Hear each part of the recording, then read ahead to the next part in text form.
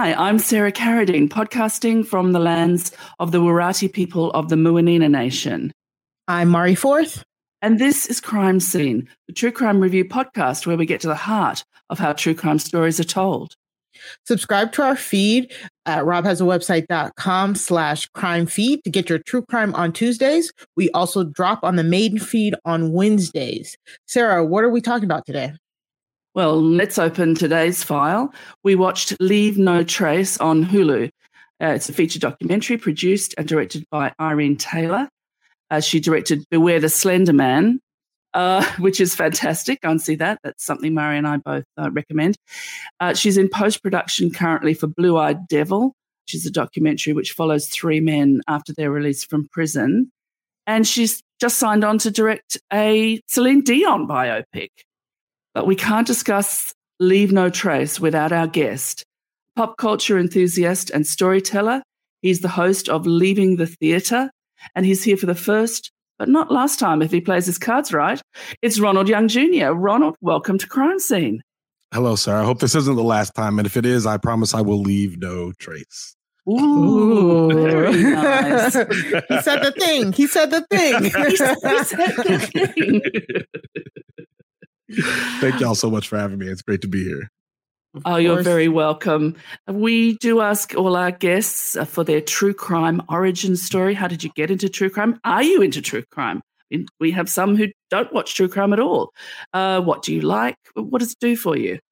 I would say that I am about as into true crime as much as the average listener could be. You know, I'm not necessarily a huge fan, but I, like everyone else, will turn my head for the really popular stuff, for all the stuff that everyone's talking about, the water cooler. I'm definitely watching all of that. I remember, most recently I was at the tip of the spear for the new true crime wave, meaning that I was a huge fan of Serial when it came out back in 2014. But before that, I was listening to This American Life like everyone else, and all of course the popular crime episodes that came out. Loved that. Loved Criminal, another little true crime podcast that's been around for quite some time. But I would say my origin story probably starts with the original Law and Order, which my mom used to watch on reruns every day on USA. I used to love that show. And then, of course, when SVU came out sometime in the late 90s, early aughts, I was into that as well. And I think that kind of kept me watching stuff all the time. Like, oh, what's going on? I love this whole crime atmosphere. So then anytime something came out, it naturally lended itself to me listening to it on podcasts. But I'm always interested to find out, what's the real story behind this murder? Do we got a new documentary? What's going on? Somebody unravel the threads for me so I can really lock in. So yeah, I'm big into it. So what's your favorite subgenre, if I can ask? Are you into cold cases, serial killers, who done it? So what? I don't want me to put you on the spot, but what is one of the stories that really has drawn you to get more information about it? I like a whodunit. It's weird. I'm going to describe a subcategory that's that I don't even know if is a subcategory, but I remember I'll give another shout out to Criminal. One of the first episodes that I just accidentally listened to, your podcast player sometimes just will pick up something and start playing for it after you finish something else. You didn't even ask, and it just starts playing something else. And it starts playing this episode of Criminal called The Boy Who, Robbie Tolan, The Man Who Lived. And it starts telling a story about a police shooting that happened to this guy named Robbie Tolan, who he's a black man that was shot down by the police, but he lived. And it talked about basically everything that happens in a police shooting when a person then survives through it instead of dying, because normally we're used to it becoming a hashtag and us having a discussion, but it kind of goes in a completely different direction. So I like stories that are unexpected, and I always like a story that exposes corruption, anything where it's somebody was cheating or somebody turned out to be somebody they weren't, they were misrepresenting themselves, anything like that. So it doesn't necessarily have to be a murder, but anything that uncovers the belly of the beast, I'm here for it. I'll eat that up like popcorn. Oh, I love that. Very apt for today as well. I feel very apt for today. Yes. we get to the crime today in this documentary and our discussion, we will talk about child sexual abuse. If that's not for you, you can hop off. We'll see you next time. Either way, we'd like to give you some resources, which we'll link in the show notes. In Australia, you can contact SAMSN, SAMSN. It's the Survivors and Mates Support Network, which is a peer-to-peer support for male survivors of childhood sexual abuse. You can contact them at samson.org.au. It's SAMSN. And there's also the National Redress Scheme, 1-800-737-377 or nationalredress.gov.au. That's for information, support, and to make an application. If you have experienced institutional child sexual abuse in Australia, you can apply until the end of June 2027. And in the U.S., you can find support by calling the 24/7 Child Help National Child Abuse Hotline. That's 1-800-4A-CHILD or 1-800-422-4453. Or you can go to www.childhelp.org for more resources on child abuse prevention and treatment. Thanks, Mari. And now to the crime. And it's a big one. Buckle in, everybody. The Boy Scouts of America was founded in 1910 to, and I quote, prepare young people to make ethical and moral choices over their lifetimes by instilling in them the values of the Scout Oath and Law. Since prior to their 25th anniversary in 1935, Boy Scouts of America have been maintaining files of ineligible volunteers, as they called them. These were men who were known to be pedophiles. In 2010, a jury ordered the Scouts to pay $18.5 million to a Scout who was abused in the 1980s. In February 2020, the Boy Scouts of America filed for bankruptcy due to around 200 sexual abuse claims which were pending since that first case. The US bankruptcy court set a date in November 2020 for sexual abuse claims against the BSA to be made, and by the deadline, there were 82,000 claims. In February this year, the survivors voted to accept a settlement from the BSA. They would receive payments based on the level of abuse they suffered. This $2.7 billion with a B, payout is the largest sexual abuse settlement in US history. Yes, bigger than the Catholic Church. One of every 8 claimants reported their abuse occurred after 1990, which was the year the Boy Scouts of America implemented its youth protection protocols. Right, let's get into it. Ronald, what was your experience with the Boy Scouts of America? Well, it was not the experience that is outlined in the description of this film, so we can start there.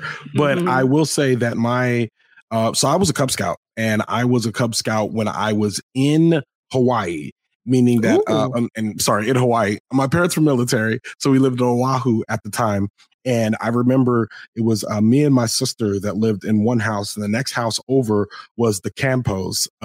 And the mom and dad of the Campo household were very close with the troop leaders. So they used to host a lot of Boy Scout meetings at their house. So I would literally walk out of my backyard into their backyard and be at a Boy Scout meeting in that way. My dad was heavily involved. We went camping together. I started off as a wolf, and then by the time I left, I became a bear, and I quit right before I would have become what's called a Weeblo, which is kind of like the fleur de lis. That was the symbol of the Weeblos. So I had a great time. I did box card, what is it called? Derby racing? No. Yeah, the Pinewood Derby racing. Yeah, Pinewood Derby. And I remember that was the first time that I realized that I was a very competitive child because I lost and I burst into tears. I lost the first race and I burst into tears. My dad was like, what is happening? It's just a car. You're literally just sliding down a ramp. So, but I remember that. So it was a great experience. It was a great experience for me. And I remember at the time even considering I wish I would have continued with the Boy Scouts. But as I got older, and as was confirmed with this documentary, a lot of propaganda in becoming a Boy Scout. And I feel like that was one thing that stood out to me about the movie. There was a lot of propaganda going on here, and I'm kind of glad that I quit when I did. But to find out all of this about it felt like I was thankful for, my parents kind of being in there with me and kind of never letting me go off and be by myself. And my parents are naturally suspicious. Remember, so they were like, if they saw an adult that even like wasn't combing their hair enough, they would show up to be like, I don't think I want you by yourself. So I had a good experience as a Cub Scout, but this documentary was fairly eye-opening for me. Ronald, can you explain to us? Because the documentary, I think the documentary does a good job of drilling down on what the actual, like what we're here for. So we don't really get the structure or like the levels of the Boy Scouts. I was a Girl Scout, so I do know like the daisies, the brownies and stuff like that. Can you just give us just a brief levels? Because I'm very interested in what you were just saying there with the hierarchy. It's fairly simple. It's fairly straightforward, and I might mess it up a little, so be ready for both. Okay. So I was in elementary school. In elementary school, you were a Cub Scout, and I think you got to about age 12 or 13 before you officially became a Boy Scout, which was, when, and I don't even remember what those levels were because I didn't stay in there long enough. Right. But each set of children and teenagers belonged to what were called troops, and each of those troops had a leader. And so the troops were a little smaller. So if you were in like Troop 14, you were a part of. And actually, I might have this in reverse, but I'll explain in a second. So there were troops and there were dens. And I believe the dens were smaller than the troops. So if you were in den, you had like a little bit of family, maybe 1, 2, 3, 4 families in a den. And then you had a troop. And a bunch of dens belonged to a troop. And so you stayed in it. You went from wolf to bear to Weeblo to, Captain America, so on and so forth, up through the ranks as a Boy Scout. And then the adults were plugged in either as troop leaders, assistant troop leaders, parent volunteers, or den leaders, assistant den leaders, and so on and so forth. So that's kind of how everyone came together. And that's also how you'd be interacting with different adults all the time. So, and then sometimes if you went to summer camp and all that, you had camp counselors, you had different folks that were stationed there as well. But assuming that you went to camp, sometimes your troop leader and your den leader didn't go to camp with you. You'd be dealing with a whole new set of adults because you were just kind of sent off the camp in that case. And if y'all hear what I'm describing, I mean, like, this wasn't necessarily paid positions. So it's very easy to exploit what I'm describing here, because it's like a network. It's like a honeycomb of holes, a honeycomb of loopholes in order for people to kind of exploit kind of the network that they have here, because a lot of it is volunteer based.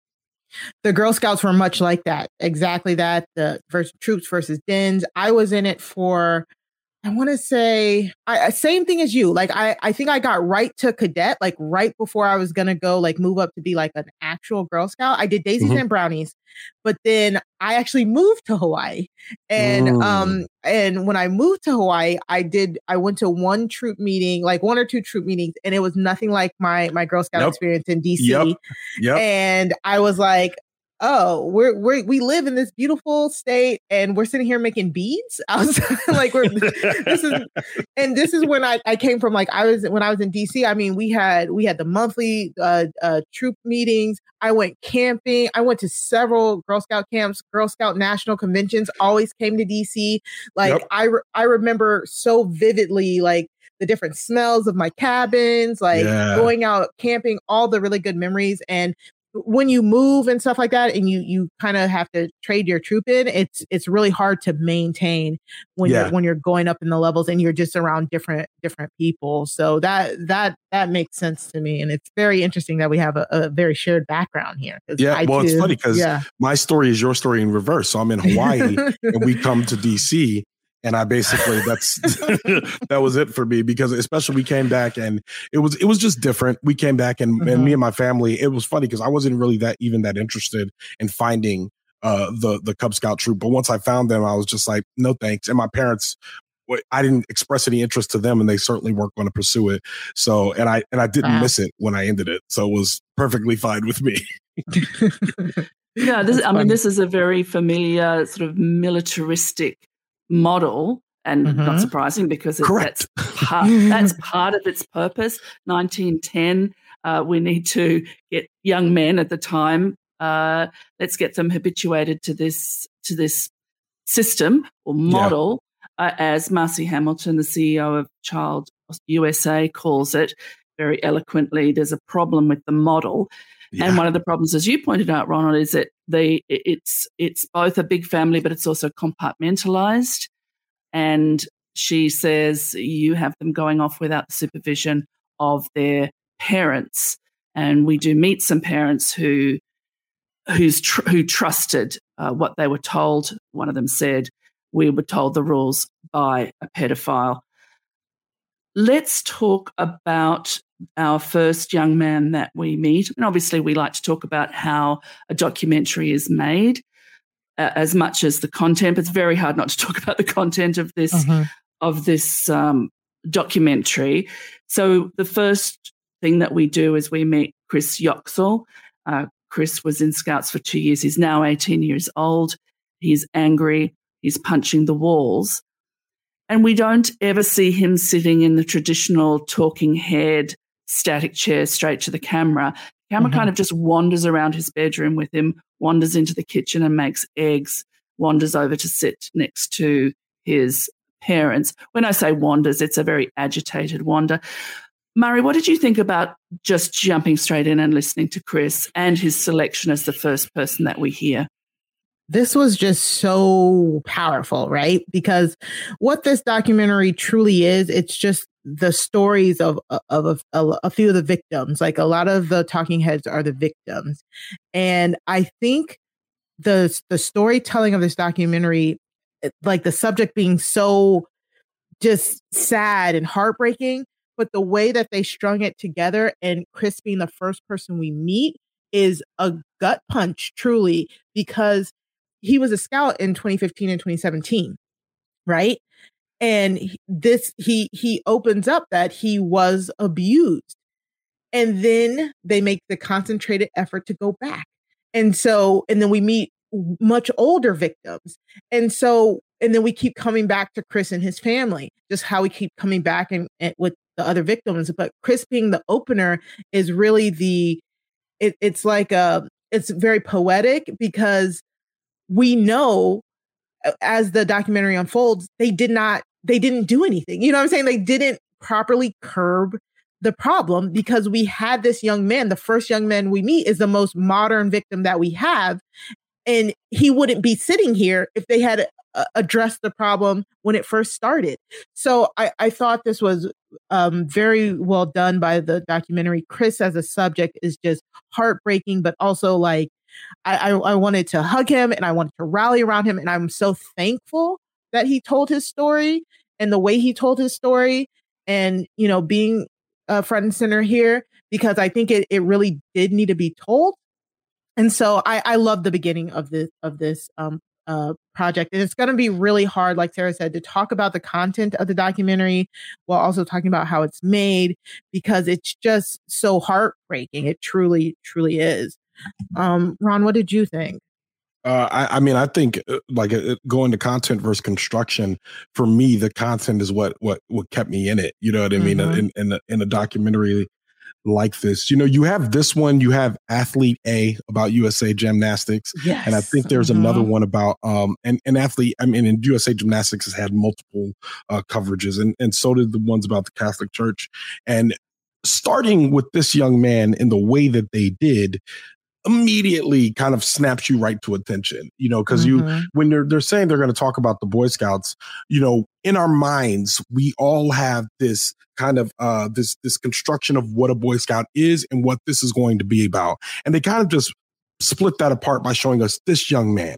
He is like, he's a skinny child. He's very young. He's in a room. He's not necessarily he doesn't look necessarily outdoorsy. He doesn't look like somebody I expect to be. And I'm not saying he's not, because, later on they show him skateboarding and all that. But he doesn't necessarily look like a guy who's, hugging the American flag and being all about rah, rah Boy Scouts. He just seems like a regular kid, which kind of reminds you in that moment, oh, anybody can be a Boy Scout. Which then takes you to the next one. Any of these kids could have been abused, which I think for me was not only mega powerful. The longer we stay with them and the more we interact with him, his brother, and his parents, the more, affecting the story becomes, especially when he gets to the point where, Sarah, you mentioned there was no real talking head for him, but he's sitting in his parents' house, 18 years old, in the recliner, you know what I mean? And he just starts not looking at the camera, just looking straight ahead, telling the story. And you could see his father like being visibly affected by this. And his mother then says, he's never said that to us. He never told us exactly what happened. And it kind of feels like us as the viewer, I'm like, wow, we were just witness to this very private moment of him basically telling his story, what happened. And it just made it really grounds all of this for me. And it really, in my opinion, solidifies every single Boy Scout official I see later in this film as a villain. Every single one. I don't care. Yes. I don't care if you were standing around, if you were there, if you're like, well, I think the Scouts need, nope, villain. Every single one of them. Because I'm like, did y'all just watch this kid and y'all you didn't do anything about it? Like there should be no Boy Scouts right now after hearing what that young man said. They should just call it Scouts. It should be run by the women, and it should be called, they should just be selling cookies and climbing trees, and there should be no men involved whatsoever. You know what I mean? Like I had just a long day. Yeah. So Sarah, powerful way to start. I'm sorry. I can go on a tangent if you let me. Oh, I mean, listen, we're here for tangents. I mean, that's and one of them is no 3-part documentaries, and the other one is we are here for tangents. I think, yes, the other survivors that we meet are older men. And even when it's someone like Stuart Lord, who we're going to meet, we first meet him working out, and he speaks as if it's a light thing, but he says, I wanted to develop my body so that no one else can have ownership over it. And it's a double layer because he's a black man as well. He tells us, he speaks to us, there's a tear that comes down his face as we see many crying men.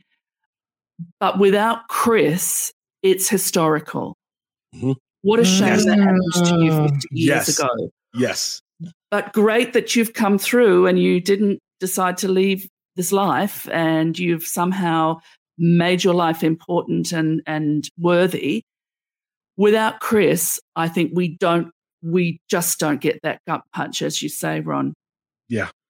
Which is, it's funny you say that, because I was also gut punched by that guy, because you're right. You start when you say that and you make it modern, and I'm like, because Mari, when you just said between 2015 and 2017, we've been in a black hole the last 3 years. Yeah. So basically everything from 2019 and 2022 was all 2020 in our minds.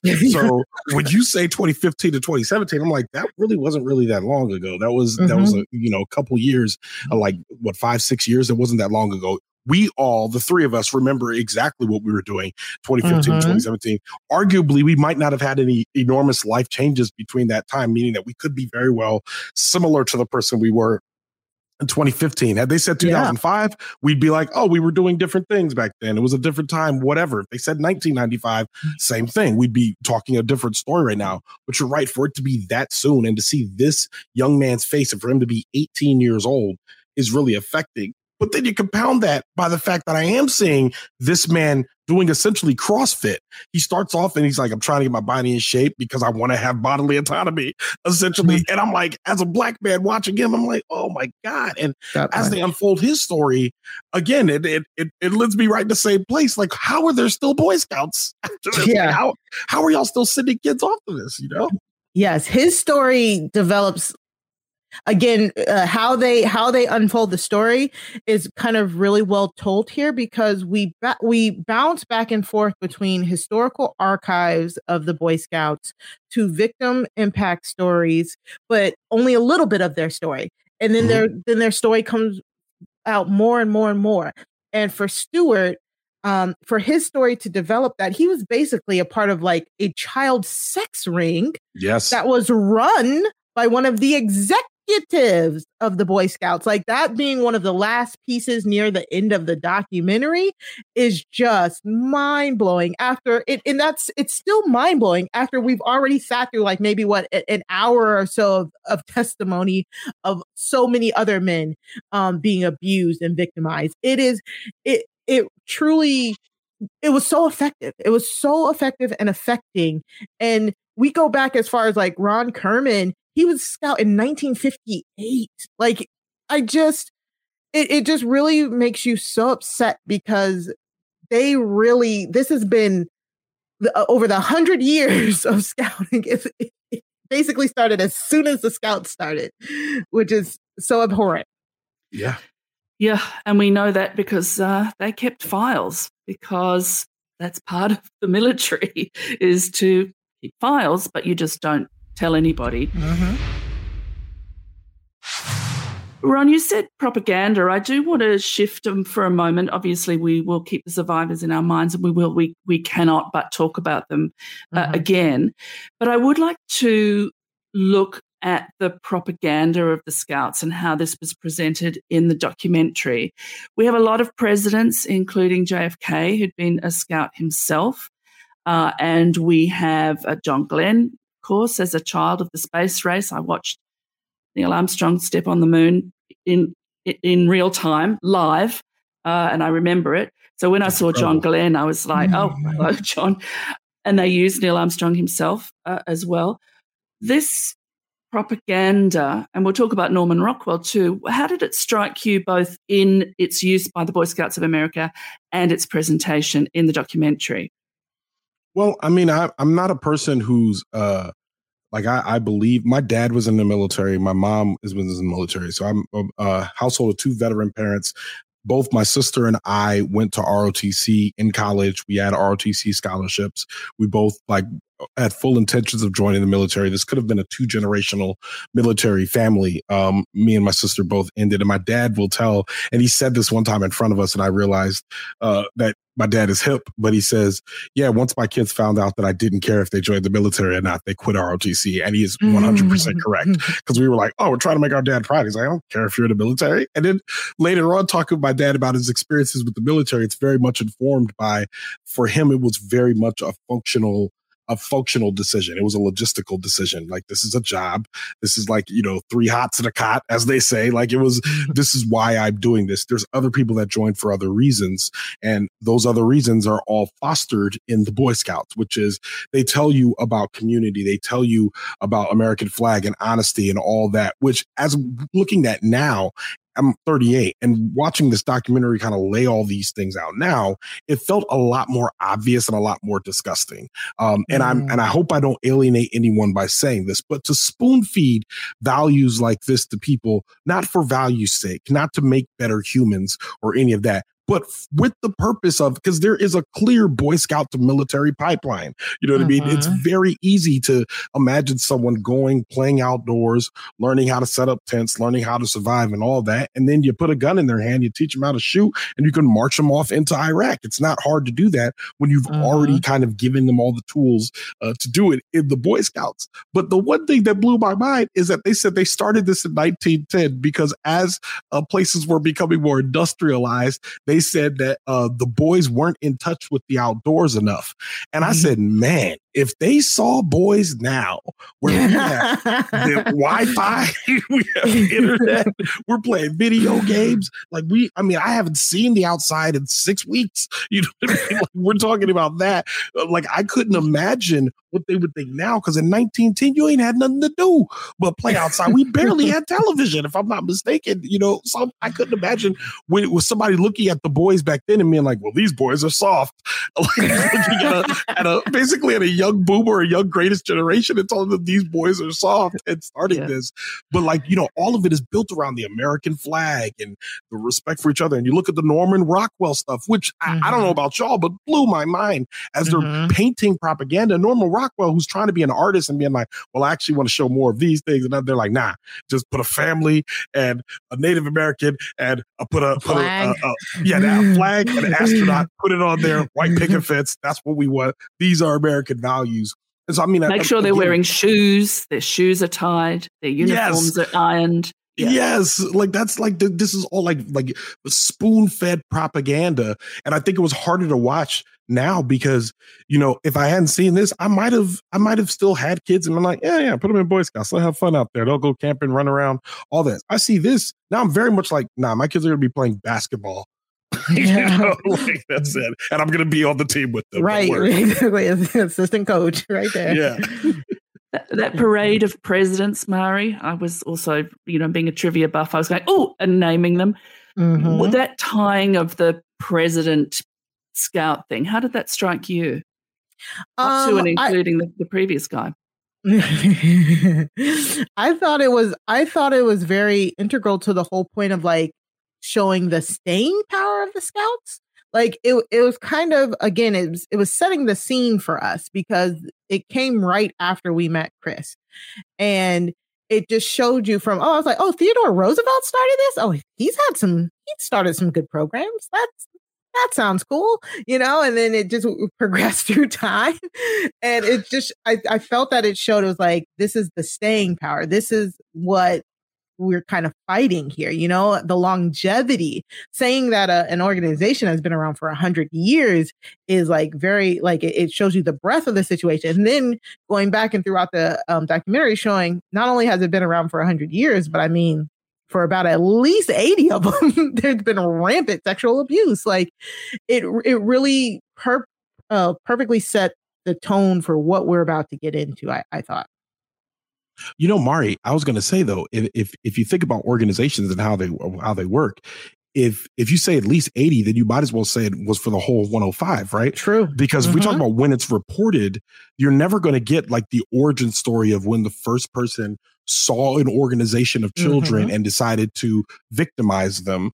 You're never going to understand that. So the assumption is if they did it as late as 2015 to 2017, I mean, my assumption is as long as there are adults and as long as there are children available to be exploited, they will exploit those children. I think the same thing happens with if there are women and men can exploit them, they will exploit them. If there are white people and there are people of color to be exploited, they will be exploited. Like that's exactly, if there's an opportunity to exploit it, will be there. So yeah, so when you say 105 years, I mean, for me, I'm just like, I assume that every single one of these years they were victimizing children. Yeah, exactly. Yeah, I agree. I mean, I think one thing that the documentary does really well is it give us visual markers of certain things. For example, we meet the intake officer at the Crew attorneys who are representing a lot of the survivors, and she talks about imagining there would be 4 folders of claimants. And then she says, well, I'll show you this year. That's 8 just for this year. She thought it would be 4 in total. Yeah. Yeah. And then when 10 years of these ineligible volunteer records are ordered to be, 20 years are ordered to be turned over after the 2010 Lewis versus Boy Scouts of America settlement that we spoke of, we see the boxes and boxes and boxes and boxes and boxes and boxes and boxes of files. And that's just 20 of these 100 and whatever it's been, 10 years. So I think that Irene Taylor is a fantastic storyteller. We also have the producer who we see on camera. He's a journalist, and it's Nigel Jacques, who's very interesting. A lot of very soft-spoken men. It's quite the most shouty men are the BSA apologists. A lot of soft-spoken men with we hear, but we see Chris's walls being punched, and the oldest of our survivors that we meet, Ron Kerman, again, another softly spoken man who talks about how his uncontrollable bursts of anger have cost him many jobs. And his wife talks about ringing the Boy Scouts of America, begging for help. And they said, there's nothing we can do for you. So that affected me greatly. So let's move on to the events of 2020 with these approximately 200 claims against the Boy Scouts of America pending. The organisation headed by the chair, Jim Turley, who says, yes, he was very involved in the decision to declare bankruptcy. He's definitely an apologist for the BSA. And by the way, in my side Googling, he was opposed to the lifting of the ban on gay members. Don't get me started, Sarah. We will get you start and finish. Man. Let's have the broccoli first, unless you like broccoli, in which case insert another unloved vegetable. This bankruptcy, I didn't. This is not a ding on the documentary. I didn't necessarily want to go into a line by line spreadsheet. But it's my understanding that when a business declares bankruptcy, that's the end of the business. This is an organization with huge assets, land and various other things, dues that have been paid by the members and their parents. They have insurance that is just mind-boggling amounts, and they're paying their executives nearly $1 million a year, if I remember rightly. The idea is they're going to declare bankruptcy, but somehow still continue to operate. They present it as, this is a way we can look after the survivors. Is that the case, Ron? Well, I mean, typically when a place ever, like, bankruptcy is supposed to be like, is not necessarily a get out of jail free card, but it is a way in which a lot of businesses have rebounded because now they basically wipe their debts, their old debts off the book. Now it makes it hard. It drops your credit and it makes it impossible to get new money in there at all. But it is a means of survival to moving on. When Penn State, when Penn State had their scandal and the NCAA came down with their punishment, I remember thinking, like they were just, it was like this punishment was like maybe a couple years, this, that, you're suspended, whatever. And they should have gotten what was called at the time the death penalty, meaning that you were not allowed to play football for 10 years. Like that's it. Your football program's done for 10 years.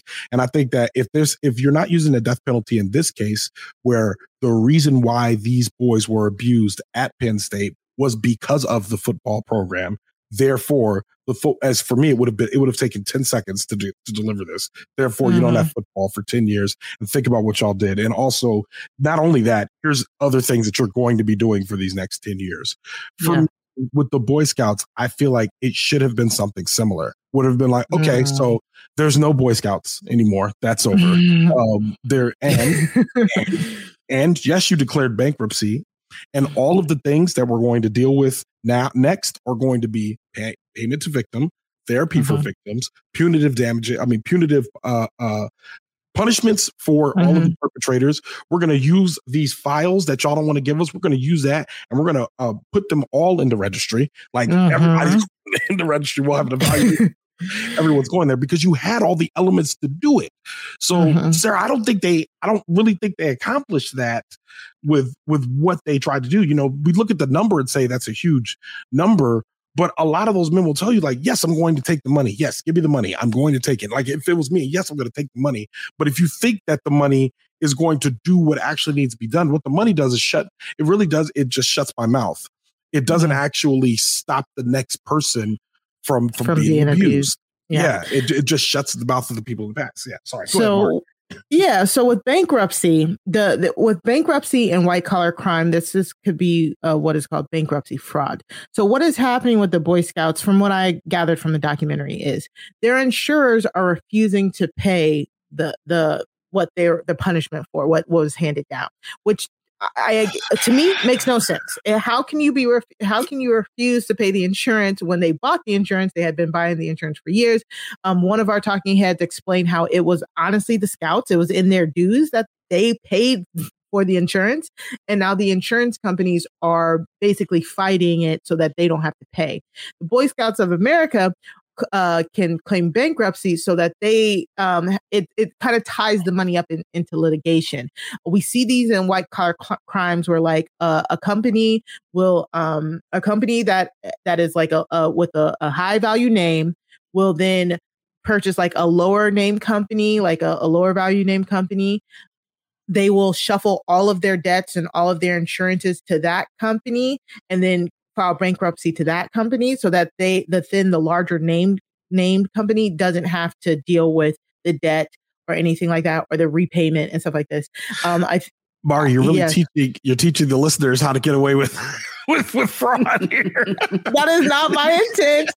I've watched a lot of documentaries. I think this was if I'm remember correctly, I think this was on the Class Action Park documentary. Yes, I think this was on maybe like one of the Enrons or something like that. But it's like it happens a lot. It happens a lot where big businesses can then use smaller businesses to collect their debt. I think it's a hospital has done it too. Like a hospital has done it too. But they can use a smaller business to kind of collect their debt, take all of the punitive damages, and then declare bankruptcy and basically not have to really pay it back.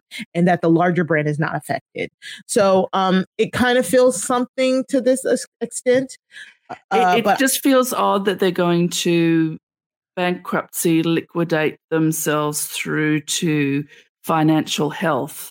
Yes. I didn't trust Jim Turley from the moment I laid eyes on him, and we do get contemporaneous apology, videos from him as well from 2012, I think it was. I mean, certainly one of the survivors says that the insurance companies are going to litigate the living fuck out of it. Exactly. And let's not get started on an insurance companies that have $431 billion with a B dollars of Scouts and Scouts parents' money. Yeah. So the bankruptcy is touched on. The money is touched on. I for one, am quite grateful the documentary makers didn't, do a line by line spreadsheet. I thought, yeah, I've got it. I would like to talk about our young man, Mari. Do you have his name? He was sent a letter. He was a very passionate Scout, and he was sent a letter saying, oh, by the way, you can't be a Scout anymore because you're openly homosexual, whatever openly homosexual means. They mean standing in his truth, I suppose. Gay members were denied membership until 2013, and adults in leadership positions were denied to gay men until 2015. How did this young man strike you? Yes, James Dale, Scoutmaster James Dale. He basically took his case all the way up to the U.S. Supreme Court because they told him he could not be a Scoutmaster. He had been a Scout for like 12 years. I think he said from the age of 8 to 20. But then he was like, he took his case to court, and the Supreme Court did not rule in his favor at the time. And the not the funny thing about it, but I guess like the one thing that I knew about the Boy Scouts was, I hate to bring it up, but it brings, I guess, some levity to the podcast at a very crucial moment. But was the South Park episode? That was as much as I knew about the Boy Scouts. But South Park had this very like satirical episode where Big Gay Al was the Scoutmaster, and the boys loved being in his troop. But the parents made such a big stink about him being gay that it forced him to not, to leave the Scouts. In the episode that he took it to the Supreme Court. Meanwhile, the guy they came in to replace him was a pedophile, like an open pedophile, and it was they can do a job when it comes to satire. But this is what it reminded me of, and I was just like, wow. I guess the only good thing about this is that it draws the line between homosexuality and pedophilia. That is like the only really great thing about that. But it's like, why are you so focused on making sure that homosexual people or gay people are not in the Scouts, but pedophiles, sure. Why not? I was going to say, don't they stand on the wrong side of that line, Mari? They stand on the wrong side, but I'm glad the line was drawn. It's funny is when that scene happened I was taking notes. I was watching when that scene happened in the documentary. I want to tell you exactly what I wrote in my notes. In all caps, I wrote, "Now y'all excluding gays? What on earth?" Because I remember thinking at the time, like, again, the line, Mari, where I'm like, oh, so y'all have some sort of quote, air quotes, hard air quotes listeners. You have some kind of morals. But this is what you save them for, because this man is everything that y'all want the Boy Scouts to be, embodied in one human. And you're saying that due to his sexuality, he can't be in there with y'all. Like, we can't have him be a part of this. This is an organization for manly men doing manly men things, which insert all of the problematic views of that itself for you to then, this is what you take your stand on, is absolutely ridiculous. It's ludicrous. Yeah. Yeah. They really put their foot down for homosexuality. Like, legit, they're like, we put our foot down on that. But known pedophiles, they let hop from troop to troop. Like, really think about that, people. Like, that is the just unbelievable thing about this. Sarah, what do you think? Well, I was thinking about the ineligible volunteer files. And when we first heard about them, or the red flag files, which the public sort of thought, are they rooting out commies now? That the crime there was not reporting it to the police. They wanted to preserve the reputation of these men and their families. Mm-hmm. And they just wanted to exclude them from scouting. But no, we find out, like priests, they could very easily just pop up in another troop.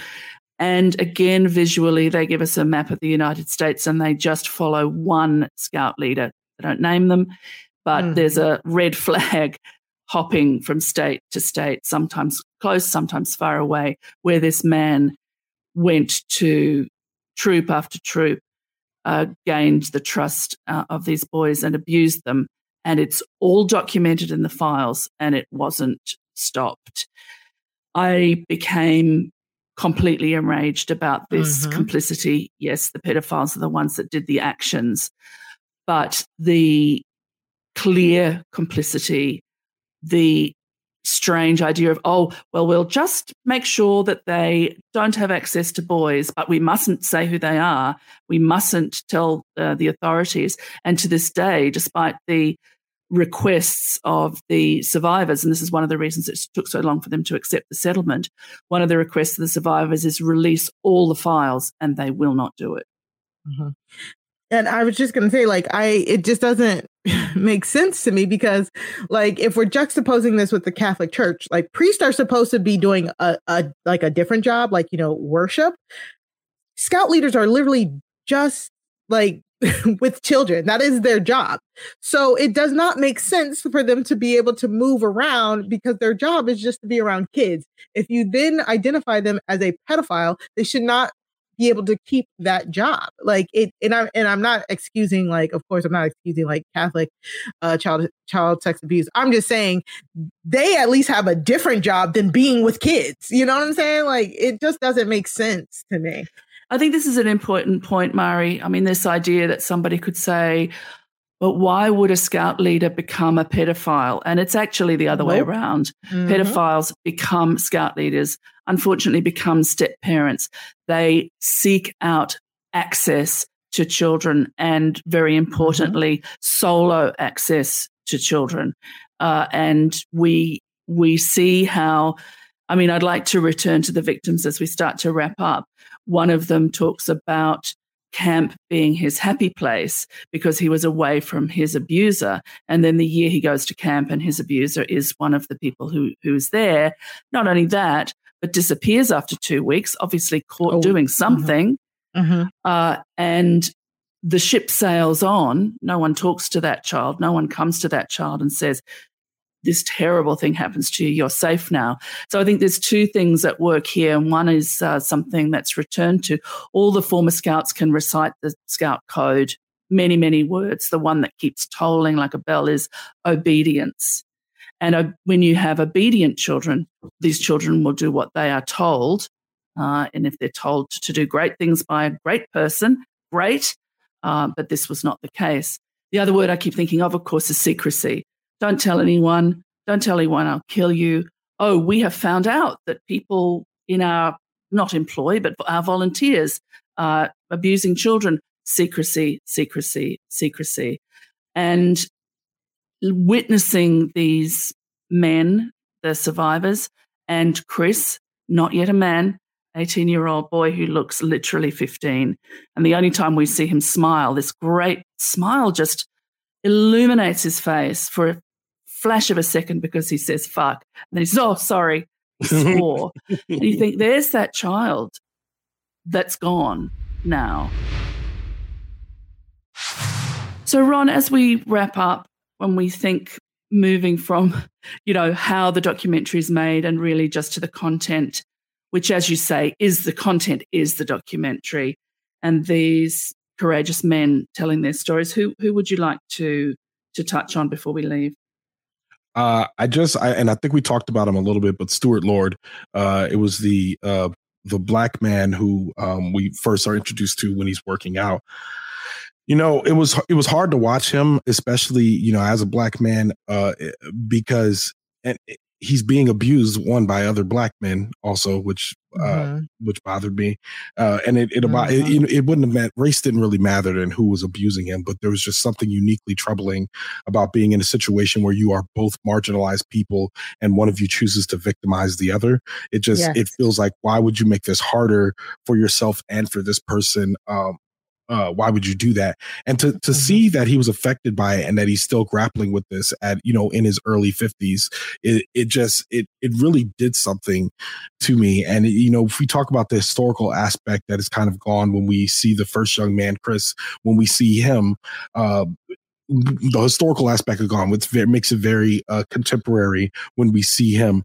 But watching Chris and knowing, especially when he said something that he was passed around and, how that affected his self-esteem, for me, I think the only thing that would have changed this documentary for me is I would have loved to have known kind of what he's doing now, how he got out of this, why, like, what is he, how he, and you never get out of it. Like, let's be honest. If you talk to victims, there's always going to be and it's grief. It's a form of grief, and it's something that he'll be dealing with the rest of his life.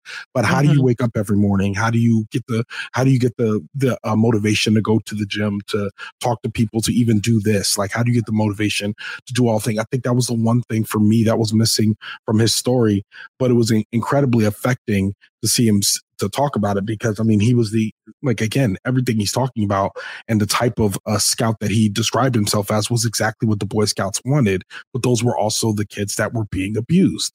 So it was hard to watch that, but my heart really went out to him. And again, that was Stuart Lord. Yes, and Stephen Crew we hear a lot from, another softly spoken man. He's the attorney that did a lot of work to receive the claims by former Boy Scouts and survivors. He himself expected in total there would be 7,500 claimants, and there were 82,000. He speaks to us very clearly, very softly, very thoughtfully, and there's a moment where he is completely unmanned, as it were, and it's when he wants to say it's the future that was stolen from these men, who they would have been if this had not happened. And he can't speak, and the director just sits with him. Obviously we don't see her, but we just sit with this man struggling with his own grief. And you think, it's, yes, the survivors, but also the people around them, the parents. And then this man who has read God knows what in these files and seems very even-keeled, and he is brought to an absolute stop. And for him, it's the thought of the possibility of these lives. The other person who's very affecting, and he ends the documentary for us in a very beautiful location, John Humphrey. He's the leader of the TCC Torts Claim Committee, which was coordinating all of these survivors. He says he cries every time he hears testimony from one of the men. He says he's sat with 75-year-old men who are crying about something that happened to them when they were 12. And I like him because we're introduced to him as a duck hunter. He gets himself, I don't like hunting. Sorry, Uncle Bob. My actual uncle was a duck hunter. He gets his dog, he gets in his thing, he drives, he goes to the hide, and then he just sits there. And so I have this thought of a duck hunter who never fires a gun, which is how John Humphrey seems to me. Mari? Yeah, I thought one of the very, I don't know if it was kind of out of nowhere style of survivor reveal, if that's what you want to call it. But John Stewart, we're introduced to him. He is the managing director for Scouting Works. He has horses. He tells us how he was with the Scouts from 2010. I think he's currently with them, something to that effect. But he is so enamored with scouting. He shows us his horses. He shows us his saddles that has the Scout colors, that it has the fleur-de-lis. And when we're first introduced to him, I'm like, okay, I'm very interested to see where he's trying to go. It sounded like he's trying to steer the ship, the currently sinking ship, and steer it back towards you know, a good port, if you will. He's trying to make the Boy Scouts better. And he doesn't come off as like bad as some of the other, like you talked about some of the other executives on here. But I still was kind of unsure, like, what was his purpose here in the documentary. But then it's revealed, we later come back after, you know, so much more of revealing about the most modern portion of the most modern case that they're going through, and we find out that he too was abused. He talked about how his older brother was in the Scouts, and his older brother was talking to him about how like a Scoutmaster had tried it with him, but his older brother was like, you know, able to be like, hey, get out of here, don't try that funny stuff with me type. And his nothing happened to his brother. He did Scouts, and unfortunately the same situation happened to him, and he said, I just wasn't big enough to fight him off. And so he was abused. And it really came out of nowhere for me. And it was very impactful, because after he talks about his story, he then goes to say like, yeah, I really hated that experience. I think he talked about how the experience changed for him. But then, like, I think we don't know how the abuse stops, but it seems like the abuse seemed to stop, and he was still able to continue scouting. So he actually says scouting like saved him. So I thought that was a really good perspective to have in there, like an alternative perspective of somebody who went through the same abuse. He didn't downplay his abuse. He didn't it didn't feel like he was making excuses for the BSA. He just said, for me personally, scouting actually helped me get over it. And he was able to, you know, kind of throw himself into it and find a safer spot. And it actually helped him. And I thought that was kind of important to share. You know, it's important to share that people deal with abuse in different ways, and that was just his way. And I found it, I thought it was really well placed here in the documentary. So we rate documentaries here on this podcast. We make recommendations, ones where the content is disturbing. I think all of us have been both watching it and silently on this podcast, angry, tearful, hopeless, hopeful. I think that's what the documentary certainly did for me. I don't want to speak for both of you, but let's rate it. Ronald, having said that, how many magnifying glasses are you going to rate Leave No Trace out of a possible 5? And would you recommend it for people to watch? It's funny because I in my mind, I could separate the construction from the content. And I try to tell people this all the time. I thought the construction was just okay. And I think that's what gets me, because I'm like you can get an affecting, especially I'm an audio producer, you can get affecting stories from folks, and they can be really moving and all that. And I think because I am a critic, I'm very careful to separate that from what I'm watching in terms of the story. And I found that there were parts of this that that dragged along a bit. Not that to do with the witnessing, but I mean specifically like when we're talking about bank statements and all that, sometimes I was getting lost in some of the portions. So for me, of five magnifying glasses, I probably give the content a 4 and the construction a 3. So probably rest somewhere around 3.5 magnifying glasses out of 5 for me. Oh, thank you for that. Mari, what about you?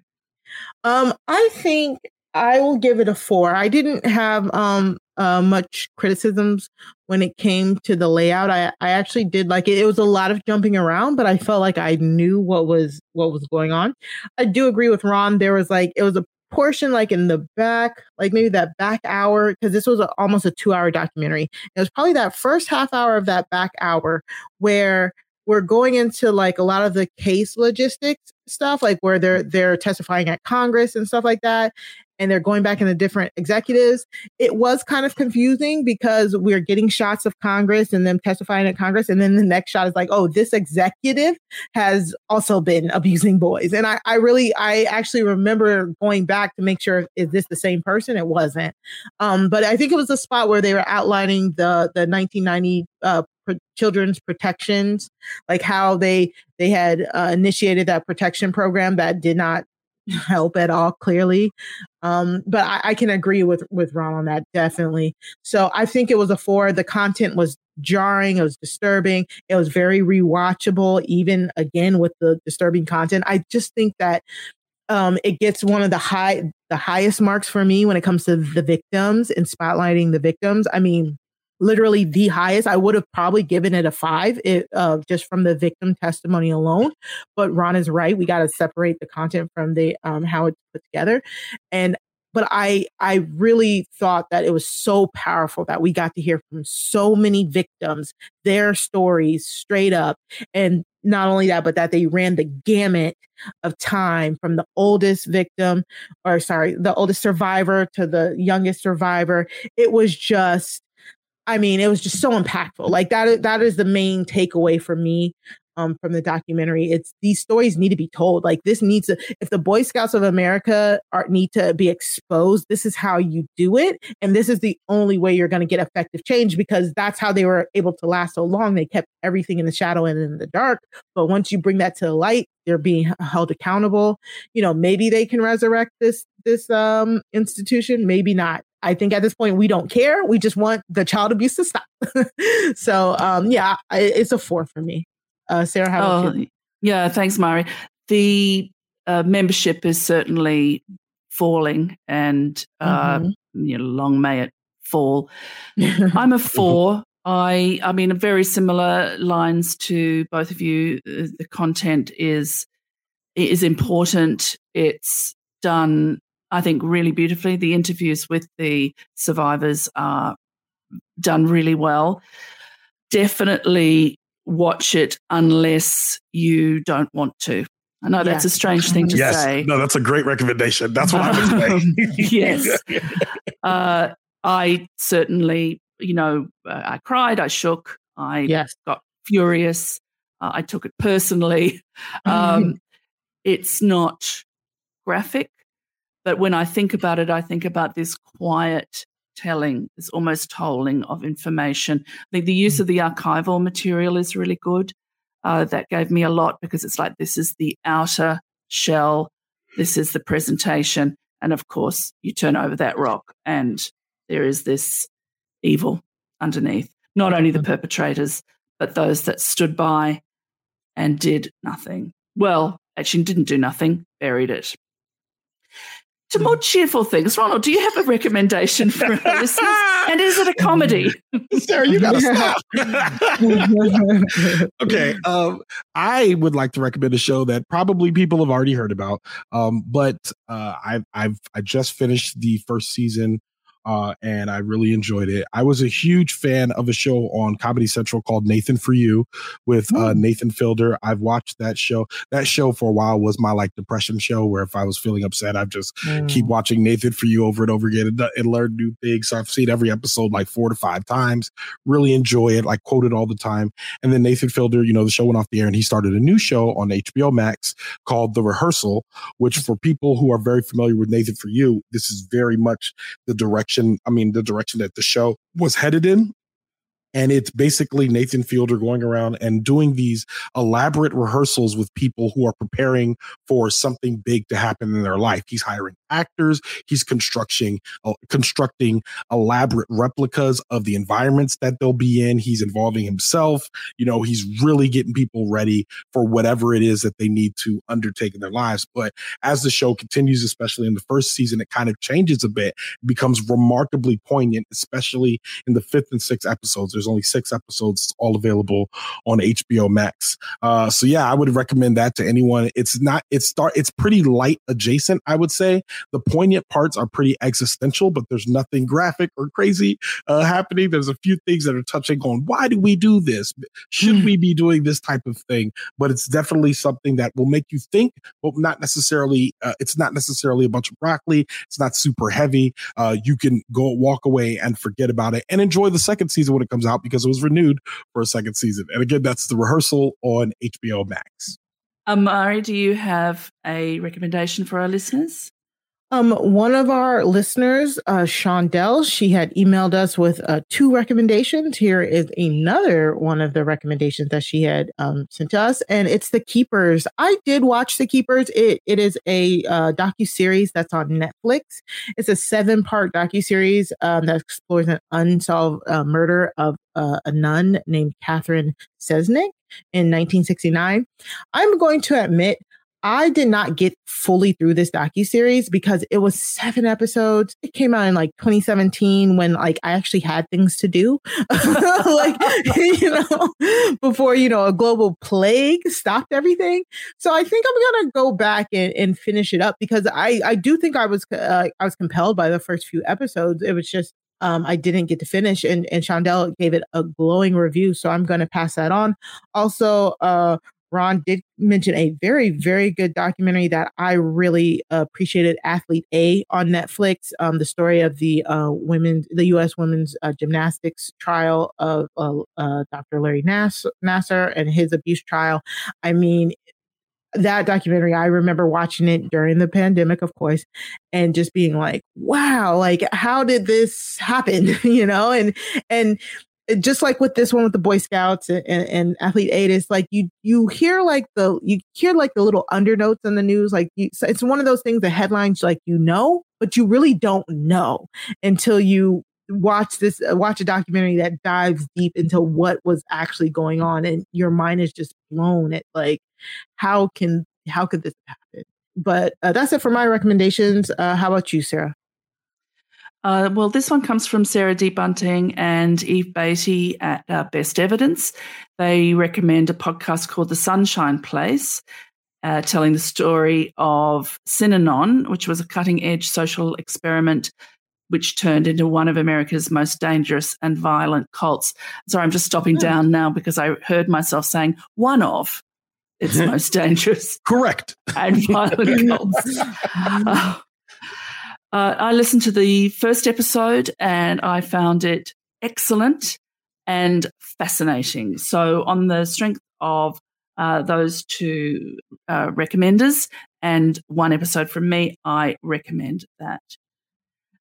At Crime Scene, we're eager to hear your feedback and suggestions for future episodes. You can follow Crime Scene on Twitter at Crime Scene RHAP, that's Scene, SEEN, or email us at crimescenerhap@gmail.com. So, Ron, what do you have going on and where can the people find you? All right. So we mentioned it at the top. I host a podcast called Leaving the Theater, which is a movie review podcast I do while I'm walking out of the theater after seeing a movie. And luckily, when the pandemic started, I started this podcast in 2019. And when the pandemic started, I was able to start reviewing things on my couch as well. So I do television, movie, and streaming properties. So that's, again, Leaving the Theater. If you want to find out what I'm up to, I got other shows in development through my studios. Oh, it's Big Ron Studios. So if you want to find out more that I'm working on, you can follow me on Instagram, Twitter, and TikTok at Oh It's Big Ron. That's at OHITSBIGRON. I'm still figuring out TikTok, but I'm getting better at it. I'm just trying to post 1 video a week right now. And I think one of the things in my bio, it says that I'm way too old to be on here. But I'm like, I'm figuring it out. The good thing about TikTok, it's democratized. So they really want everyone to join in, and it's not meant to be something that's alienating to the folks that are on it. So follow me on all my socials. Again, that's at Oh It's Big Ron. And coming over and listen to Leave It to Theater. A lot of people enjoy it, and look forward to having some new listeners. Fantastic. Yes. We'll link that in the show notes. Mari, what have you got going on? So, of course, every week, me and you, Sarah, we're here. Crime Scene every Tuesday, True Crime Tuesdays. For that, I just want to say follow our IG. We got our new IG. You can follow us on Instagram at Crime Scene Podcast. On Instagram, we'll drop like extra pictures of the documentaries or docuseries. Leave your comments in there. Like, tell us what you thought about the series. Leave it there on the Instagram. Go follow us. You can also follow me on Twitter at Mari Talks Too Much. That's 2 like the number 2. There you'll find all the links to all my podcasts. I'm talking Big Brother 24 right now. Atlanta is coming up here on Post Show Recaps. So if you want to know what I'm doing, just go and follow me on Twitter. Again, that's at Mari Talks Too Much. That's 2 like the number 2. How about you, Sarah? Where can the people find you? Well, they can follow me at Sarah Carradine if they feel like it. I certainly link everything there that I'm doing. You and I, Mari, were on a podcast last week. We helped to recap and talk all about the fantastic reality television show Claim to Fame. And it was great to bring our detecting brains to that very important document, Claim to Fame. That was last week if you're following the show, or you can just enjoy the podcast on RHAP with hosts Rob Sestonino and Jenny Autumn. Mari, what do we have next week? Next time on Crime Scene, we'll be reviewing House of Hammer with guest Jason Reed. You can watch it on Discovery Plus and send us your comments and questions. Thanks to Ronald Young Jr. for joining us, to Will from America for the theme music, Tricky Rice for the graphics, and Scott St. Pierre behind the scenes. Until next time, case closed.